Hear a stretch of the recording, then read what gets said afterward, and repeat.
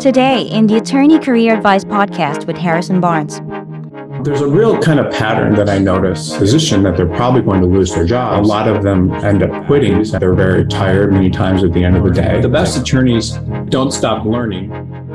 Welcome. This webinar today, I think, is a lot of fun, and it's not necessarily what you would think about in terms of how to be a rich and famous attorney. You're going to get quite a bit of information that you might normally not get in terms of learning how to be very successful practicing law.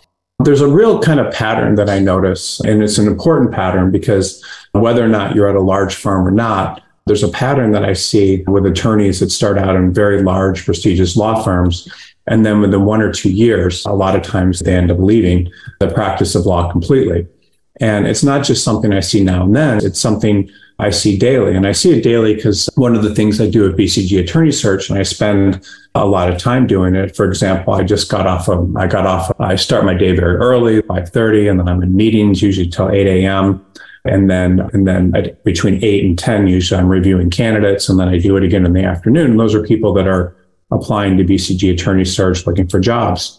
And what I see during that time is I see resumes that of people from large law firms that have left the practice of law, and often the exact opposite of what happens to the attorneys that join the smaller, less prestigious law firms out of law school or in those types of firms. So it's very interesting when you see that, because it's almost as if going to a smaller law firm and less prestigious law firm is a way to have a better long-term career.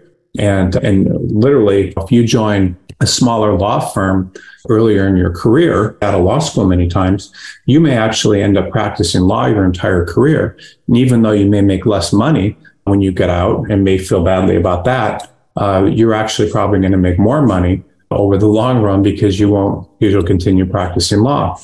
And what's interesting is the attorneys that join a lot of smaller firms and mid-sized firms are committed to practicing law. And they have a different experience many times than large firm attorneys because they're talking to clients all day. They're getting involved in the client's issues.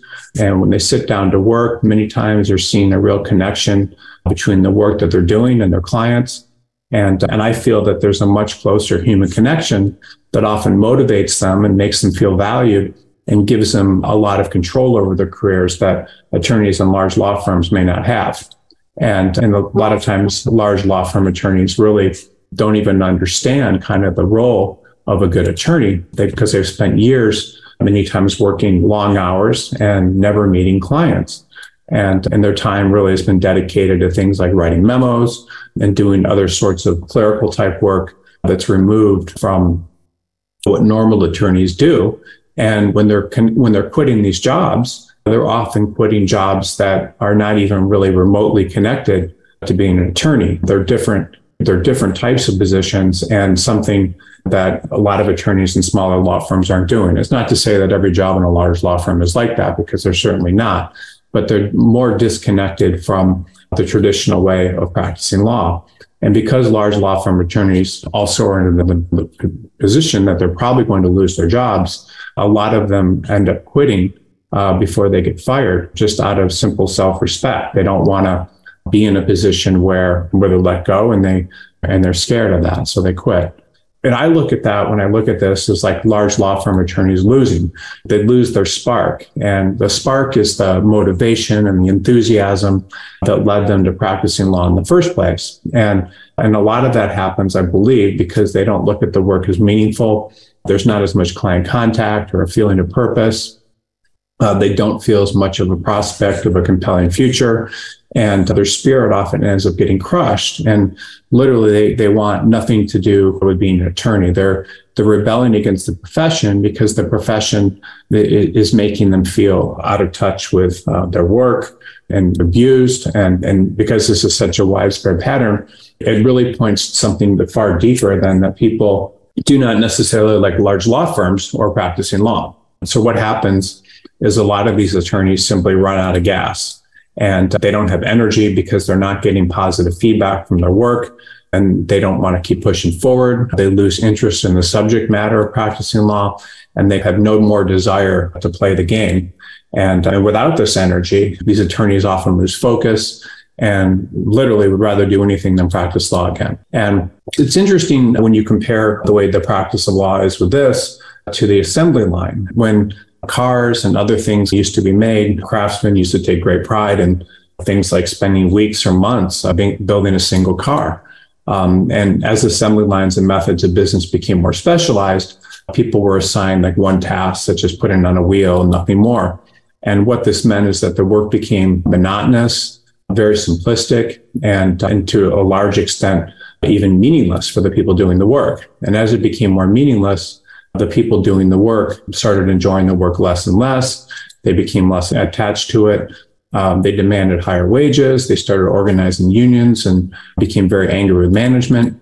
And this sort of anger towards management in the law firm environment is the same thing among associates and others at large law firms today. You can go to different sites where they complain about the firms and their jobs. And it's the same sort of anger that assembly line workers in factories have towards management. But instead of union halls, everyone's organizing on various websites, and they gossip and take great pride in their problems and the problems of law firm partners and their law firms.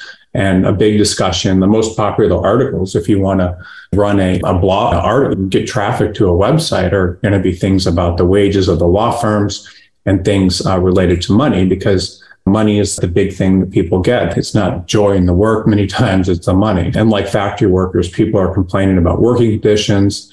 They often spread gossip about their law firms, and they spend their days often doing a lot of meaningless work. And the same thing as a factory worker is valued for the number of hours of work and not much more. It's the same thing with associates and attorneys, and they have the same concerns as blue collar factory workers, even though they're looking like white collar workers. And the people that are doing this work are really running out of energy. They're running out of energy because they're doing meaningless work where they're valued mainly for their hours that they work and nothing more. And again, it's almost when if you have blue collar relatives, and I do, that we worked in factories, they're very tired many times at the end of the day. They come home and often park themselves in front of the TV with a beer, and they're very tired. And then they many times they fight and get divorced and that sort of thing. And they look forward to retirement and not working. That's a big thing.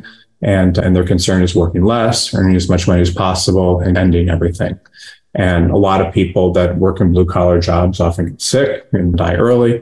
And again, just like blue collar workers doing the different types of that type of work, many attorneys are very similar in terms of being very tired of the work and having health problems and the same sort of thing. If you look at an attorney and you see what happens to attorneys that work inside of law firms for years and not advancing, they start looking very unhealthy, and they may gain weight. They may, they may lose their energy and spirit, just looking depressed, and they may walk hunched over, and you can see a noticeable lack of enthusiasm for the work in their face and their voice, and many times it's sad to say, but they really become no different than a factory worker who's been doing the same work for years and is unhappy. And the only difference is the factory worker may be in better shape.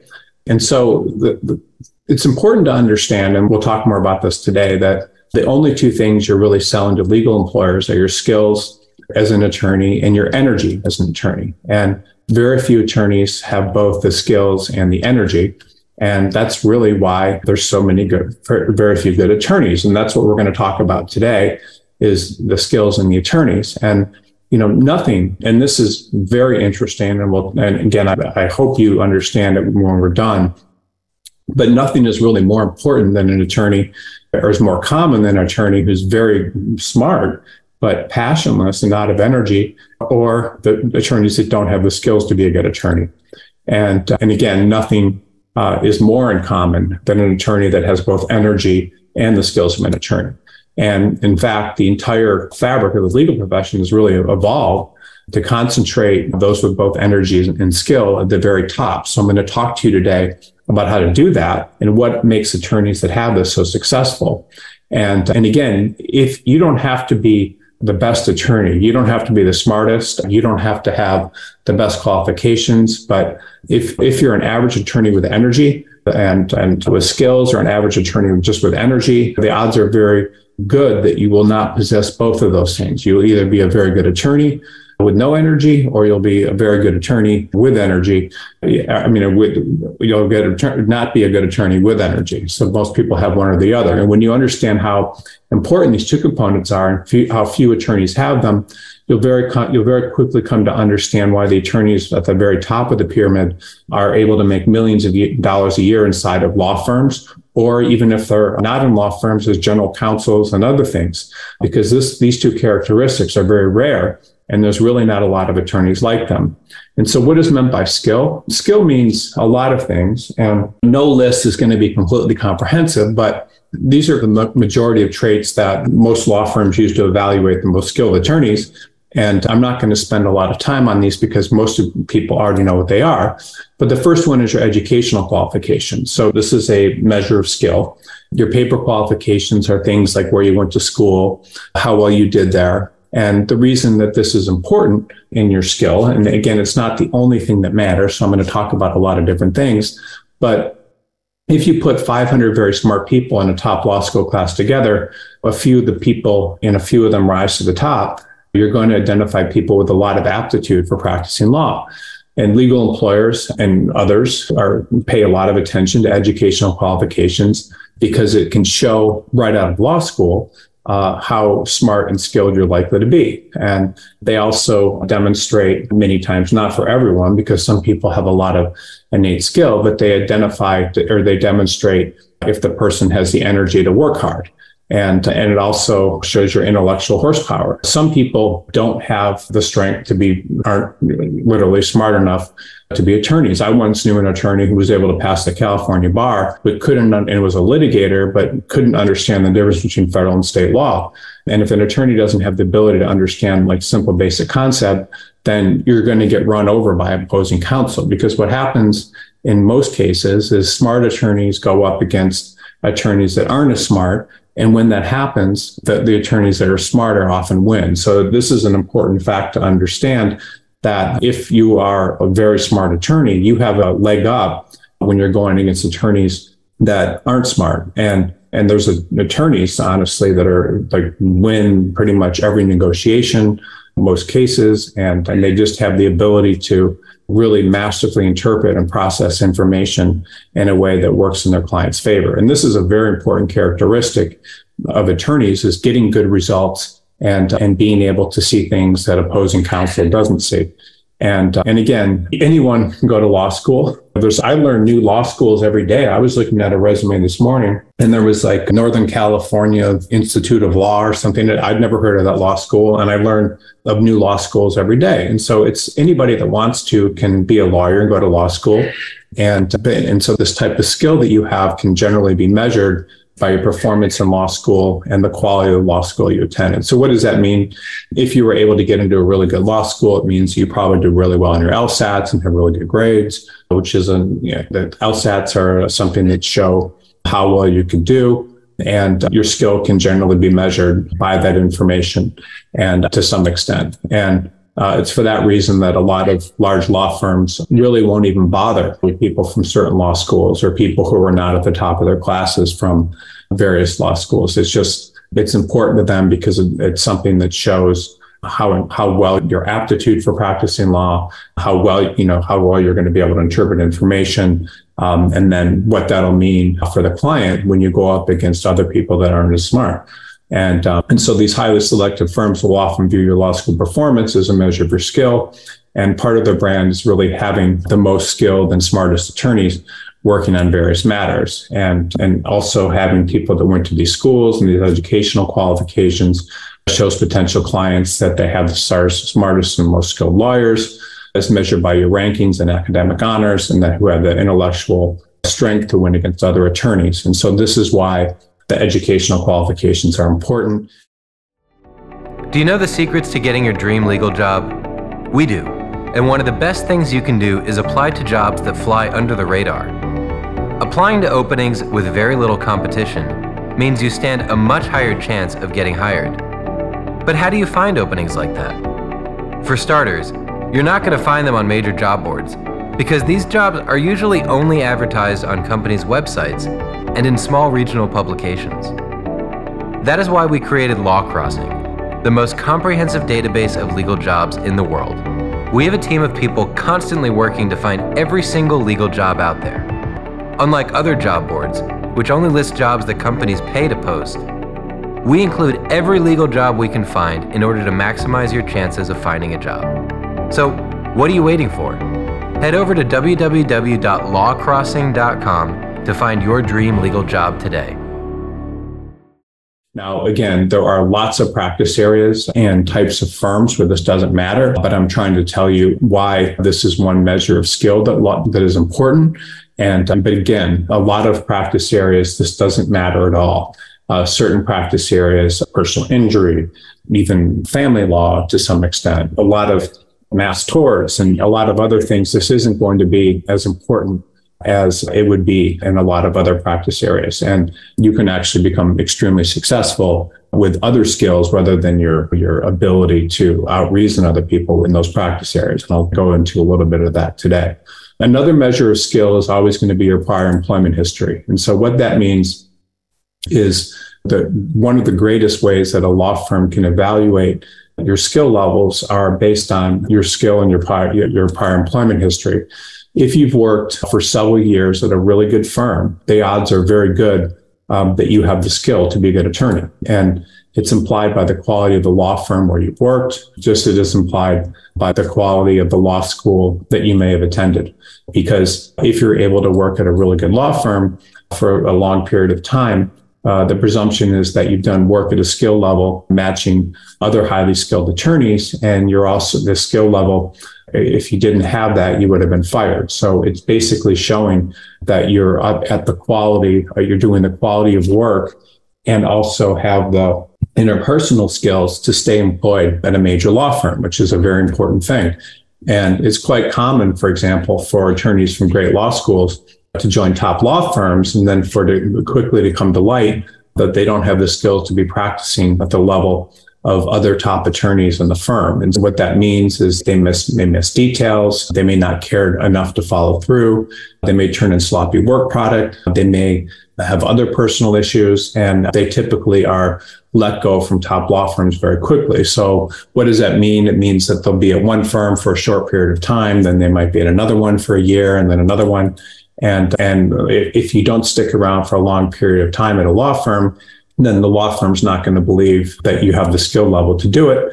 It doesn't mean that they're not skilled attorneys, but it does mean that there's something wrong with them staying employed. And so the law firms will take that as something that is a negative impact on looks negative for your skills. But the longer you are with a large law firm, the more skill you're presumed to have.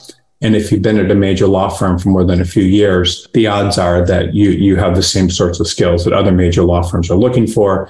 And it speaks very highly of your skill level. It also speaks very highly of your skill level, even if you didn't go to a good law school and have good grades, but you're able to go into a large firm and stay there employed for a long time. That means you're doing work at that firm's level. And that's a very important thing.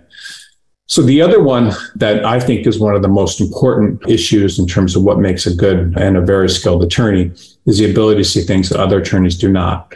And the best attorneys and the most skilled ones typically do not have just intellectual abilities and skill.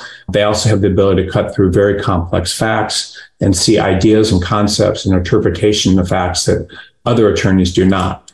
And this is really one of the real skills of the very best attorneys, and something very few attorneys have. It was interesting. I was talking to someone the other day that had been at Harvard when Henry Kissinger was a professor there, which he was at like the age of, 32 or something. And back then he was a professor at Harvard at the age of 32.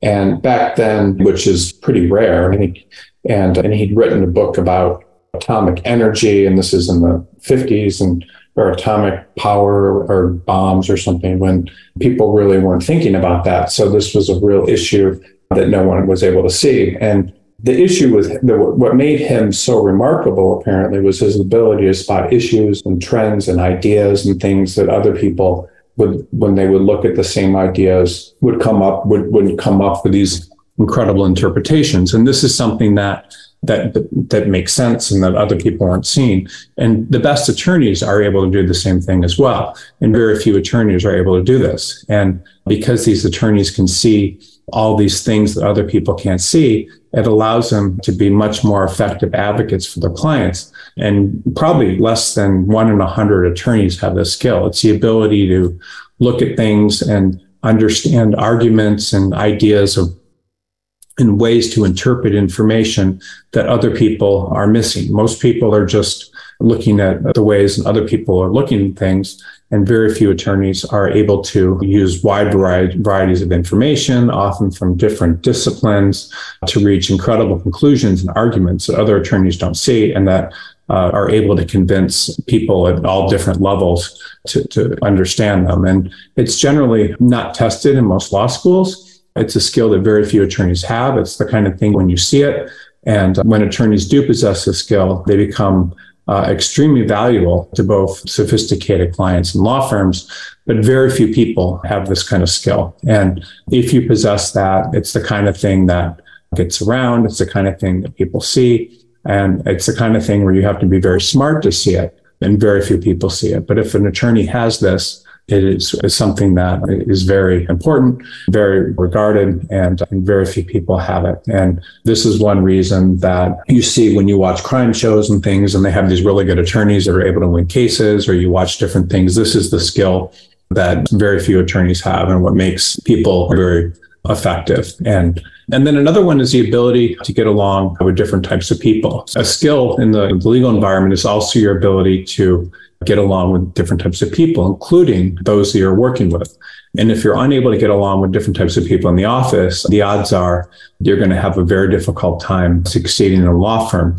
Now, back to the Henry Kissinger example, this person that knew Henry Kissinger and watched him also said that one thing he was able to do was able to ingratiate himself with very powerful people by saying nice things to them in a way that didn't seem that he wasn't trying to gain favor with them and make a lot of very powerful people like him instead of turning those people off. And this is another type of skill a lot of times that very, very powerful attorneys have. They're able to get other people to respect them or believe in them, and they often do it in a very kind of not direct way. And if an attorney is not able to get along with superiors or other people in the office, the odds are that they're going to have a very difficult time succeeding in a law firm. I remember a guy that I went to law school with, and he's the head of a major law firm, like a big law firm's national corporate practice. He was an okay student, which is not great about one thing or another, but really had the ability to make everyone like him. Just everyone would be super nice to everyone and smiling. And that's a quality that goes a long way in law firms as well, when you can get all sorts of people to like you. And for whatever reason, a lot of times attorneys get inside of law firms and their mind starts playing tricks on them. They may see conflict where there is none. They see trouble where there's not trouble. They think people are saying mean things to them or implying things when they're not. They take sides with different people about conflicts and get involved in that. And then they see the law firm and the people in it as more political than the law firm actually is. And they get involved in things that they shouldn't. And the ability to stay involved or stay employed in law firms in most legal environments really does require very good people skills. And that is a skill. And it's something, if you don't have it, that's important to learn. You can fix your people skills a lot of different ways. There's classes in Dale Carnegie, there's therapists, there's all sorts of ways, but having really good people skills is a skill, and it's something that you need to be very successful. And if you don't have it, then you need to try to work on it. And anybody can work on it, anybody can fix it. But if you don't fix it, then you're often going to be in a lot more trouble than you should be, and it's going to hinder you from going as far as you should. And then another one is the ability to not stop learning. The best attorneys don't stop learning and continue learning about what they do and sharpening their skills. They're not only interested in what they do, but they're hungry for much more information and to learn how to be better, to learn different practice area, different aspects of their practice area. They don't believe that they know everything at some point, like they keep trying to learn different ways of doing things. They go to seminars, they really do whatever they can to get better and get more and more information. You could give a book. This is just an example. You could give a book about how to take depositions to a senior litigator that may have been litigating for 20 years or more. And if they thought the book was good, they would sit down and read it. And their interest in what they do and information about it means that they're continually getting better and better in what they do. They're hungry for information. They don't believe they know everything, and they're interested in what they're doing, and they want to continually get better and better, even if it's only like a small piece of information that they may get from a book. They know that every little bit of information they get is going to make them better and better. And in contrast, a lot of people stop doing that. So a lot of people believe that they know everything. They say, I know this. And when you tell them, or they get defensive about different things, and your ability to continually get better and know things is really important. I see that, by the way, with recruiters. It's very interesting because when I started in the recruiting business, the job was basically you would get a job from a firm, and then you would call every person in the city you could to try to submit them to that job, and then hopefully you made a placement. And that was a model that was going around since the 1980s, or maybe sooner or later. And then it became, when we got on the business, it became, no, there's more than one job you can apply for. There's more than one firm. And we started doing that. But that was only certain types of candidates, like the best candidates from the best firms.